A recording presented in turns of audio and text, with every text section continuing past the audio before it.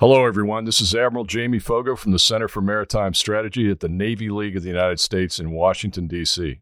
You're listening to Maritime Nation, a podcast designed to dive deeply into the policy challenges facing America's sea services and the role of the United States as a sea power on the global stage. We aim to provide you with the highest quality analysis on the most pressing maritime security challenges by joining in conversation with key experts and practitioners. This is our first episode of the second season of Maritime Nation. On this episode, I am joined by my colleague Andrew Park and special guest Rear Admiral Michael Baker. Admiral Baker currently serves as the Senior Defense Official and Defense Attache for the United States of America at the U.S. Embassy in New Delhi, India.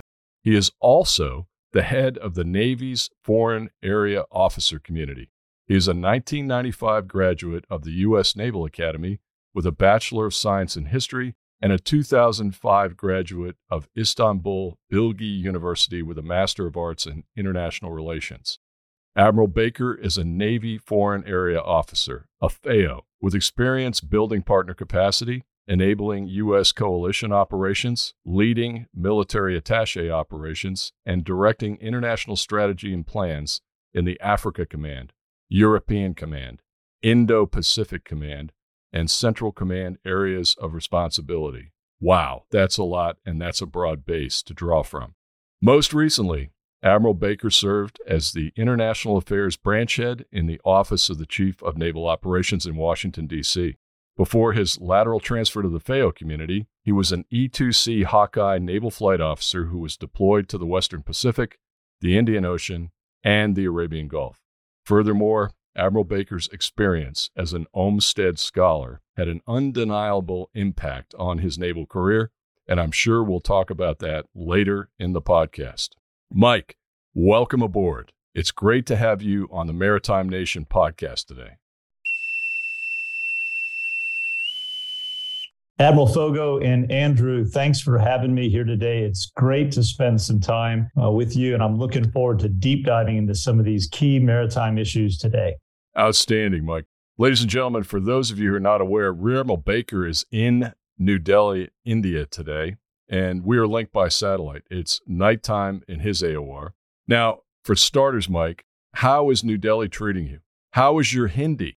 And please tell us about the Navy FAO community and naval attaches and your role as the leader of that community. Over. Oh, well, thank you. India is treating me and my family wonderfully. Great people and a fascinating country that presents incredible opportunities for the United States and for India itself in our partnership. Admiral, my Hindi is poor, so I have to rely a lot on my Turkish and a lot on French. And I'll tell you, interestingly, when I engage with some of the foreign attaches here, we end up speaking in French, that being one of our common languages. So it's been really interesting in that. I'll tell you, I am really proud to be a Navy Foreign Area Officer and to be the leader of the Foreign Area Officer community. This is a small community, about 410 officers, and we reached our full strength about 2 years ago, but now we continue to grow because of the demand we have from fleet commanders and joint force commanders for Navy FAOs to serve in their commands.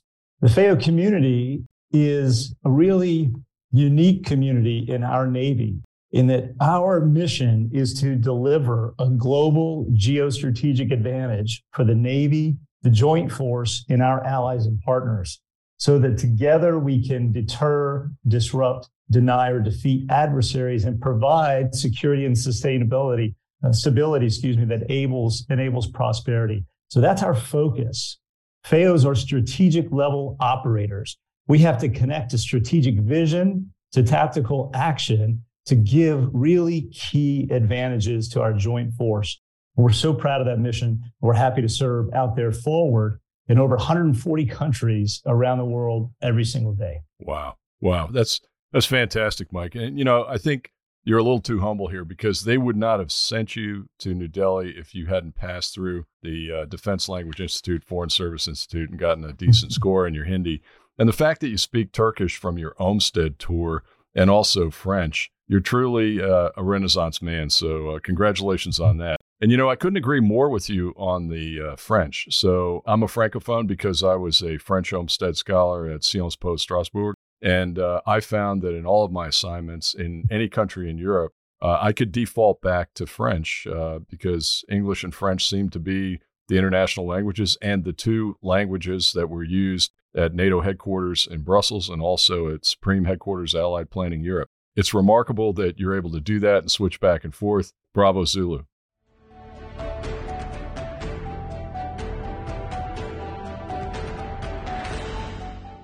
Now, ladies and gentlemen, as I said, Rear Admiral Baker is an Olmsted Scholar. For those of you unfamiliar with the program, let me give you a little bit of the background.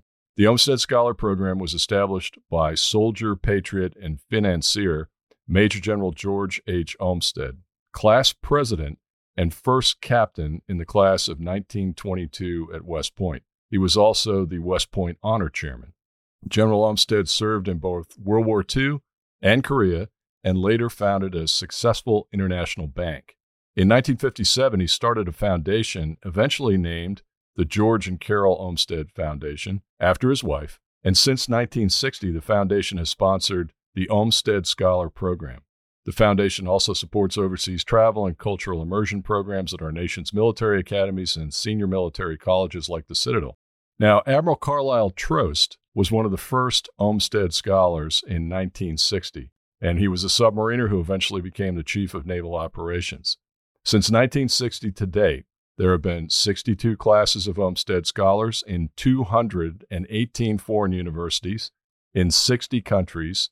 They train in 44 languages, and they master those languages, just like Admiral Baker did in Turkey. To date, we have a total of 708 scholars. That includes 46 flag and general officers and other senior leaders throughout the U.S. government and industry. A highly commendable program. So Howard Dutkin's book, which is out of print now, but I have a copy on my bookshelf, Mike, it's called Soldier, Patriot, Financier, and it explains Major General Olmsted's vision for the broadening education of our officer corps. So let me ask you, how did your Olmsted experience affect you? How did your Olmsted experience help you in this road to become the lead FAO and the SDO DAT in India? Over to you. Well, thanks. The Olmsted Scholarship, the Olmsted family, is in my professional life the second most defining experience I've ever had, eclipsed only by going to the U.S. Naval Academy, which would have to be a priori because I wouldn't have ever been an Olmsted Scholar had I not. The Olmsted Scholarship at the age of, around 30 to 33 as a lieutenant, becoming a lieutenant commander, opened up the world to me. It opened up a space where I could experience another culture, where I could deep dive into a foreign language, into international relations, and where I could really start to try to see the world through the lens of other people. And that perspective taught me that we need to explore and listen and understand more in the foreign space where our Navy operates every single day. It really drove me to committing myself to a life of understanding our international affairs and the position and the geostrategic position really that the Navy needed. I felt that I could add a particular value to the Navy after that Olmsted experience. And it really gave me that first taste of thinking in strategic ways and drove me into a life committed to connecting the strategic down to the tactical actions. So I really can't say enough about it from a lifetime experience. I wouldn't have become a FAO and I wouldn't be here with you today had I not been an Olmsted Scholar. Wow. Whenever I hear great stories about the Olmsted Scholar Program, I wish I could have been part of it. I mean, don't get me wrong, I also had a great time studying at Georgetown School of Foreign Service for my graduate degree. It is a great program in a way that you get to learn from the great American scholars and practitioners with experience and expertise as former senior U.S. government officials. However, the Olmsted Scholar Program is completely different in that it enables already experienced military officers to develop foreign language skills and regional and cultural expertise firsthand on foreign soil. I can personally attest to that as someone who grew up in a foreign country. some things can be learned only at the field. Another matter that I can personally attest to is the critical contribution that the Attache community provides to our diplomacy and foreign relations. And I would like to make a note that this applies not to just the Navy, but also the different service branches as well. Also, from my past interactions when I was working in different research institutions and the defense industry, the FAOs were the ones who always provided the valuable insights. And sometimes they were even better than the ones provided by other think tankers or foreign service officers. I guess the unique nature of being a military and naval diplomat comes with benefits.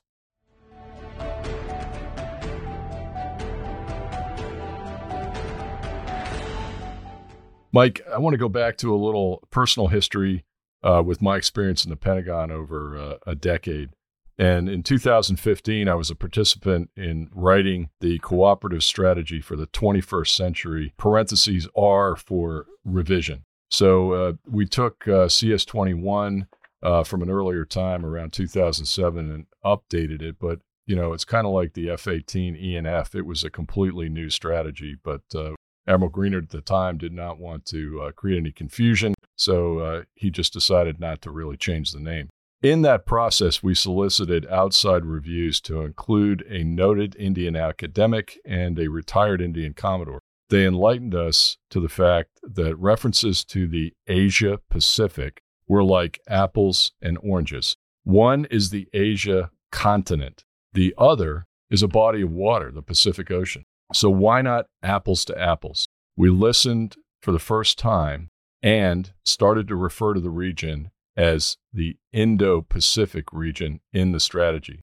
Now, I have no doubt that this impacted the decision to rename Pacific Command Indo-PACOM a couple of years later. And the bottom line up front is that we finally recognize the primacy of India in the region, who is a very good ally. And your presence there proves that.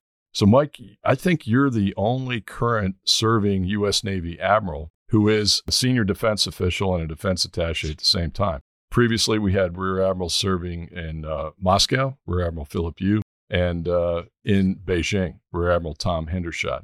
But what does that tell the world about the strategic importance of India with your presence there now and the importance of India to the United States in great power competition? What do you think? Yeah, Admiral, thanks. I think I think you've really keyed in on something. That there are very few countries in the world, around 6 or 7, where we have a general officer or a flag officer serving as the senior defense official, and only one right now with a Navy officer at that. And I think that ties a bit to your earlier remarks about the importance of the Indo-Pacific. The maritime domain going forward into this century is going to play a central role in strategic competition, just as it has played a defining role in global commerce for centuries. India is positioned incredibly inside of that region, particularly the Indian Ocean region, of course.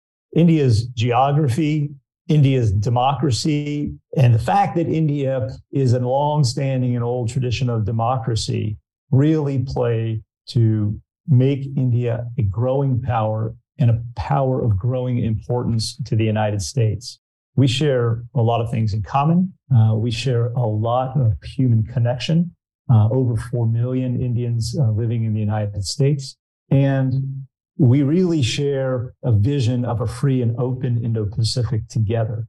So having a flag officer here is important to keep that relationship moving forward. And having a Navy officer here is really key to getting the greatest advantages we can out of our defense relationship. And I would like to point out the significant contribution of the late Japanese Prime Minister Shinzo Abe, who designed and formalized the Quad. As the Prime Minister of India tweeted in response to Abe's unfortunate demise, quote unquote, "We all benefited from Abe's contributions to the Quad and the Indo-Pacific Oceans Initiative." Also, I'd like to point out that he was the chief architect of Japan's free and open Indo-Pacific policy, the FOIP, that aligned closely with India's own Act East policy. We've got to remember that FOIP, the Free and Open Indo-Pacific, is a widely used concept by not only the Japanese but also the US government and other nations and partners. So, Admiral Baker, do you have any takes on that as well? Well, thank you, Andrew. I couldn't agree more that Prime Minister Abe was really a forward thinker when it comes to the free and open Indo-Pacific, and a forward thinker when it comes into the Quad, tying together that partnership with India, the United States, and Australia is a unique and important way to move forward with a rules-based international order. You know, one thing that strikes me as I think through India's Act East and Abe's free and open Indo-Pacific is how the Indians talk about their Act East. They say security and growth across the region. SAGR, Sagar. And Sagar in Hindi means ocean. So as India looks across to the east for growth across that region, it's inherently looking across the maritime space as that place where it can move freely across the region and support its country, its growth, and the growth of its friendly neighbors. So really a fascinating time to see those two leaders come together in that kind of partnership. You know, Mike, I got to tell you, I love that acronym. Security and growth across the region, and at the same time, the dual meaning of ocean. I mean, that really says it all on the importance of not just India, but the Indian Ocean to our national security, that of our allies and partners, and certainly India.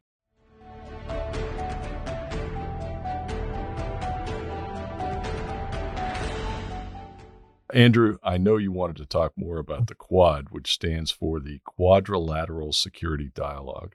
So take it away.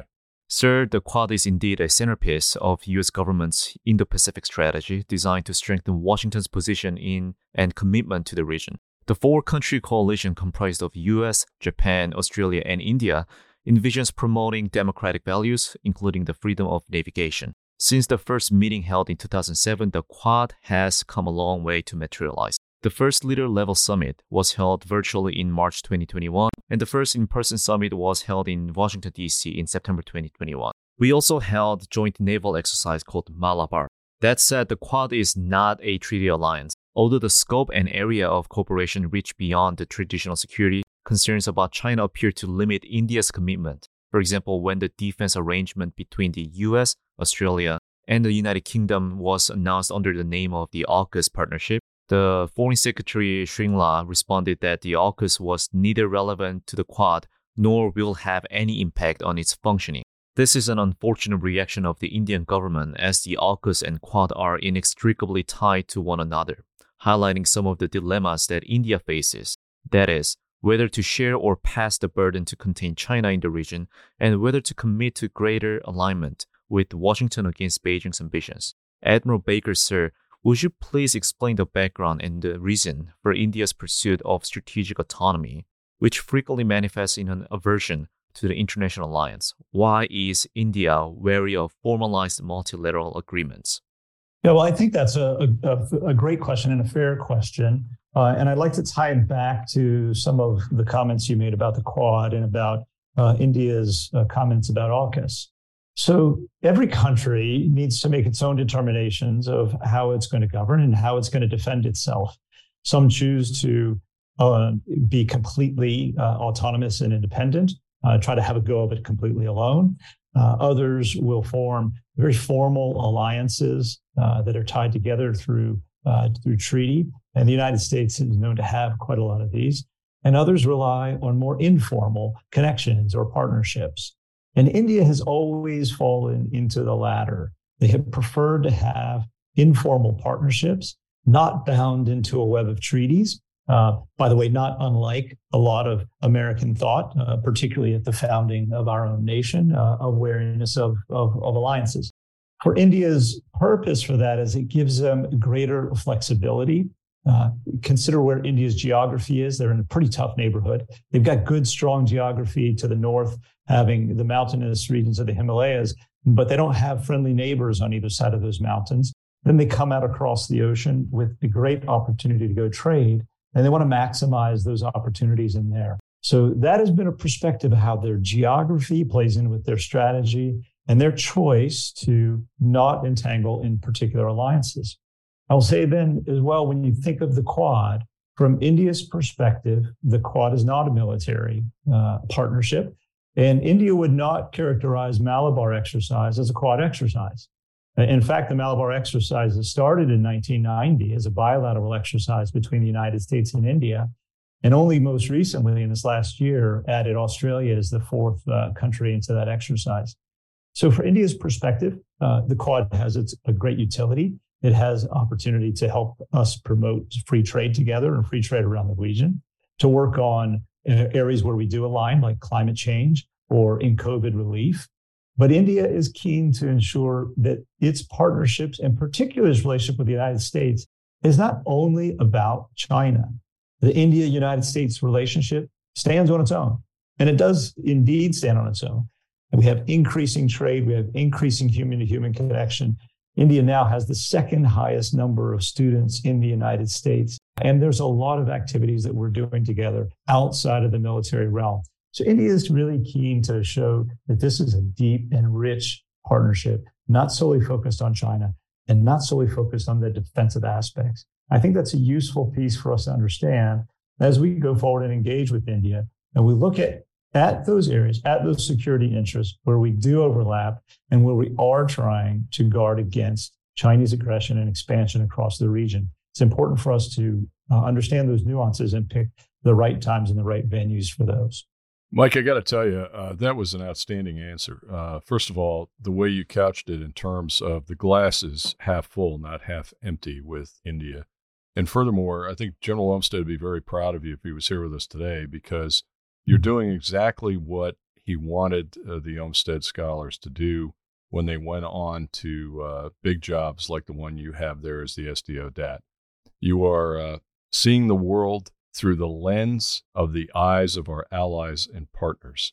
And that's what Olmsted wanted us to do. And furthermore, to see the world through the lens of the eyes of our adversaries so that we could better understand why they do what they do. And in having a dialogue with a close ally and partner like India, you can't walk in and lay a set of talking points on the table and say, this is what the United States of America would like you to do. They are a sovereign country, over 1 billion people, growing daily. The economy is coming through COVID and also some of the challenges with inflation, and the relationship, as you pointed out, with students in this country is excellent. And so understanding where some of their concerns and idiosyncrasies lie is very, very important. And I think that's the reason why the United States Navy sent you to that job. So BZ.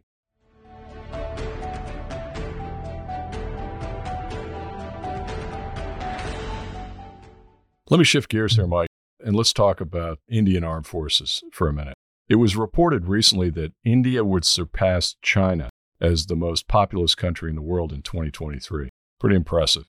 The Indian Army is the largest in South Asia, with capabilities well beyond those of its South Asian neighbors. The Indian Air Force is the world's fourth largest air force. The Indian Navy is one of the largest navies in the world. However, the Indian military's inventory of equipment and infrastructure is filled with many aging platforms and systems, including old Russian aircraft and even Russian nuclear submarines. That's why the Indian government has been ramping up military modernization efforts. The most recently approved Indian national defense budget is worth $9.8 billion.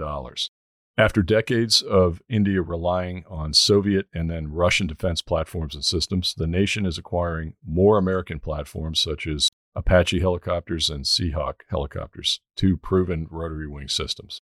Currently, Boeing and Lockheed Martin are competing in India's multi-role combat aircraft program by offering the F-15EX, the F/A-18E and F, and the F-21.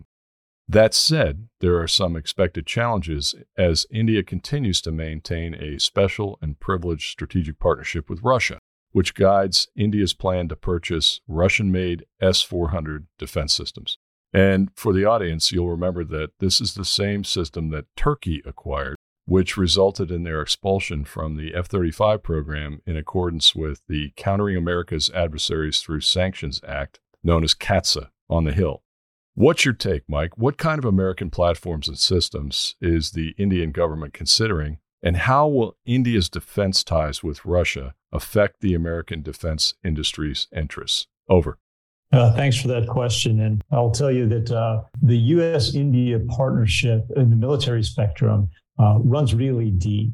And it runs beyond, as you know really well, Admiral, and you, Andrew, it runs well beyond the platforms that we sell or we build together, but it runs into the exercises we do together, the training we do together, the operations we do together, the information we share with each other. And there's a lot of richness and value inside of that relationship.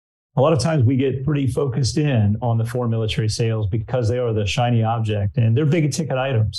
They're important for both countries, they're important for industrial base. And building out that capability, improving that capability and that capacity to deter threats across the region around the world is really important. So I don't want to underplay it, but I do like to kind of emphasize that the overarching security cooperation relationship is pretty rich and broad. You know, India has no secret. India's had more Soviet gear and Russian gear than it's had from any other country. But it's been on a modernization program for at least a decade.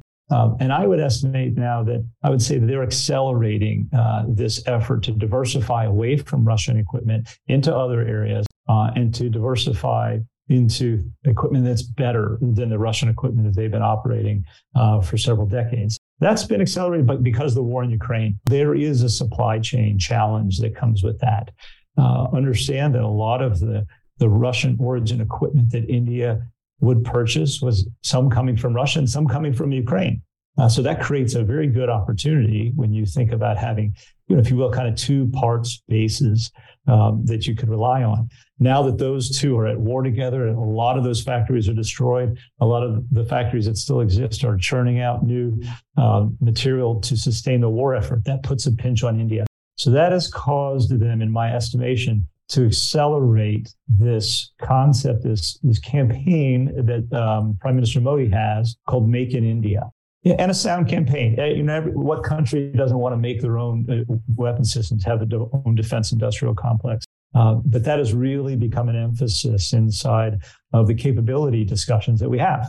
So the United States, along with other countries, France has been very public on this. India, Israel's been a pretty good player in this, are working deeply with India to look at what elements will be foreign military sales, what might be something we co-develop together, what might be a system we co-produce together. And finding the sweet spot in that is really going to kind of make the difference here for India or break it. This effort to make in India and increase indigenization comes with some strategic risk.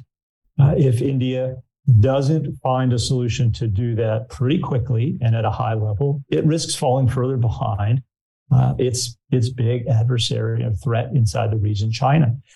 So we've got to kind of work through and think of smart ways that we can help, but we still have our own technology and own security concerns that we need to maintain as we do kind of around the world.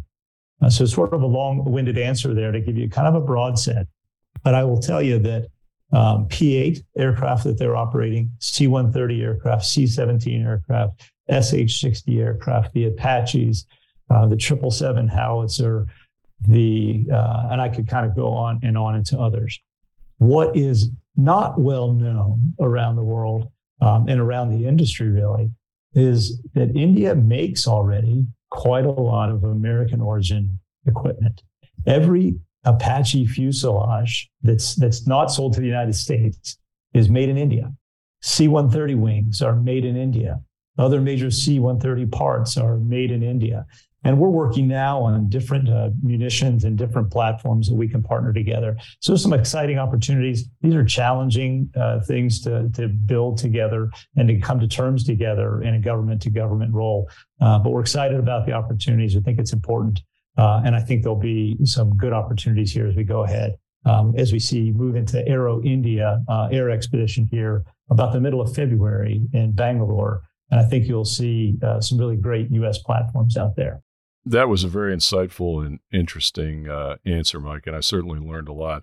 First of all, it's amazing the global impact that the war in Ukraine has had on both Ukraine itself, our European partners, the NATO alliance, and the United States of America, and India, as you explained.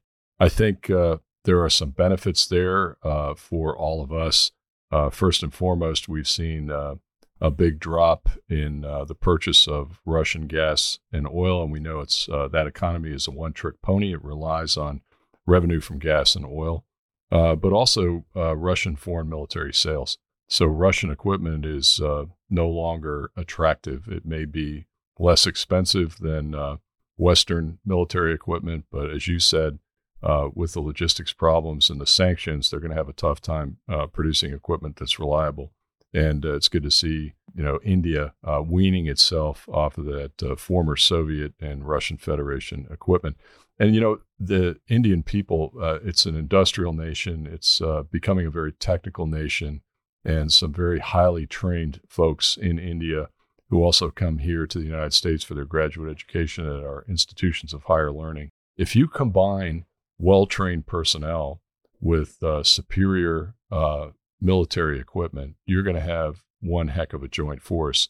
And I want to be the ally and partner of that joint force in India. You mentioned the P-8, the C-130, the C-17. Smart ball for India to invest in those platforms because they're the workhorses of our joint force. And, we depend on them in the United States Navy for lift and also intelligence, surveillance, and reconnaissance. It was very interesting what you said about the Apache fuselage, knowing that that's part of Make India and Prime Minister Modi's plan to boost the industrial base.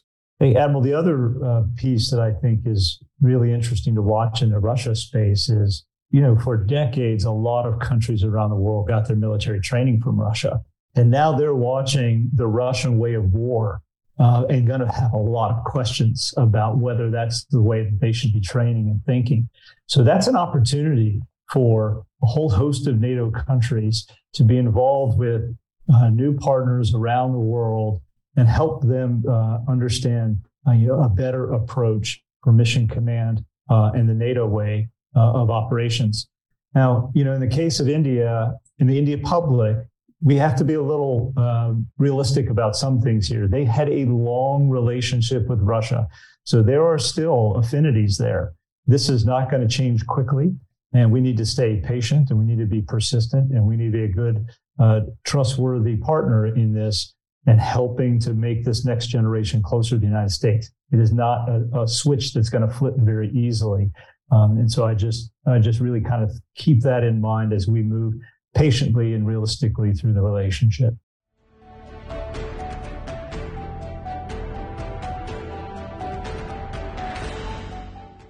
Mike, thanks very much. And what you just said sparked another question in my mind. This is something I talk about a lot, and that is the asymmetric advantage we have in the U.S. Joint Force across all of our services with the strength of our non-commissioned officer corps.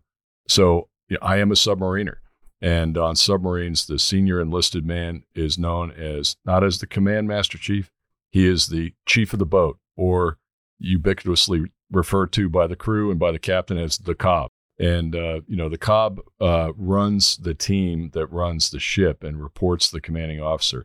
He has, essentially exo status because his ear is to the deck plate and listening to what the crew is saying and monitoring their performance. So how's it going in India with the non-commissioned officer corps? We know that Russia doesn't have anything like that. And that has been, in addition to the logistics failures on the battlefield, the failure of leadership and NCOs to try to direct those conscripts has played out in spades over the course of the last year. How does India do it? Do they have an NCO academy, an NCO corps like us? Yeah, they do. India's actually got a very good, strong tradition of non-commissioned officers and also what they call junior commissioned officers, and then into their junior officers and their officer grades. I presume that they may have picked some of this up from the United Kingdom over the years, but they've got a good, solid tradition of this, and it's something that gives them, I think, great structure and great ability to lead, across this pretty tough and diverse terrain that they've got to defend. Absolutely. And one last question for you, and this is a diplomatic question, but you are there as the SDO dad at the embassy. And since January of 2021, unfortunately, probably due to the nominative process and confirmation here in the United States, we haven't had a U.S. ambassador to India. And that's a pretty big gap in a senior diplomat. Now, I know that you guys are weathering the storm and carrying on and probably have a charge who's very professional and taking charge, but is there a plan to have an ambassador confirmed in the near or not too distant future? Over. Boy, Admiral, you know, I don't know the plan. I'm not privy to any of the particular schedules of Congress on this. I can say that the president renominated Mayor Garcetti in this new Congress, and so his nomination's back out there. But let me assure your listeners and my Indian friends and colleagues out there, you know, our team in the embassy is filled with really high quality senior Foreign Service officers and senior attaches from all the departments. You know, it's the third largest mission, the U.S. mission in the world. Wow, I didn't know that. That's great. Yeah, it's really big with 4 different consulates. I mean, we've got attaches from every department you can imagine, even in the FAA, for example. But we are led by a career diplomat of the career rank of ambassador, which is very unusual. Ambassador Beth Jones, who's the charge d'affaires ad interim. She's a deeply experienced diplomat, a great team player, and a phenomenal leader. So I feel confident and lucky to have her and all my teammates in U.S. Mission India on board. We're doing great work, and our Indian counterparts across the Indian government are working with us really well. Well, funny you should mention that. I know of Ambassador Beth Jones, and she's absolutely fantastic. And kudos to you for your support as the SDO dad and all of the people that work in a military uniform there that help our State Department colleagues. In fact, one of my friends, Ambassador Phil Cosnet, has got an edited edition of a new book coming out this month, and it's called Boots and Suits. General McKenzie, former CENTCOM commander, wrote the foreword. I wrote the preface, and then there's a plethora of ambassadors and State Department senior officials who have contributed to this edition published by Marine Corps University. It talks about the fantastic relationship that you can have between the military and the State Department in the field. And I can tell you that I never went anywhere in a country without stopping at the embassy, paying a call on the ambassador or the charge, and doing a country team meeting. It prevented me from making mistakes and increased my body of knowledge extensively as I maneuvered throughout the European and African theater. So kudos and thanks to all of our State Department employees who are out there as expeditionary diplomats forward deployed on the pointy end of the spear in places like New Delhi and other places around the world. So, ladies and gentlemen, I think that's a wrap. Thank you, Rear Admiral Mike Baker, and Godspeed in your challenging new assignment. I would like to thank our listeners for joining us each month. If you have not heard our previous episodes, you can always catch up on Spotify, Apple Podcasts, or Google Podcasts. These episodes and all of the content described here today can be found on our new website, www.centerformaritimestrategy.org. If you're not a member of the Navy League, sign up as soon as you get off this podcast. For $25, you can get the e-membership for a year and get access to all this great information. And special thanks to James Peterson of the Navy League for his support in making the recording and editing of Maritime Nation possible. We look forward to speaking with you in the next episode. Fair winds and following seas. Out here.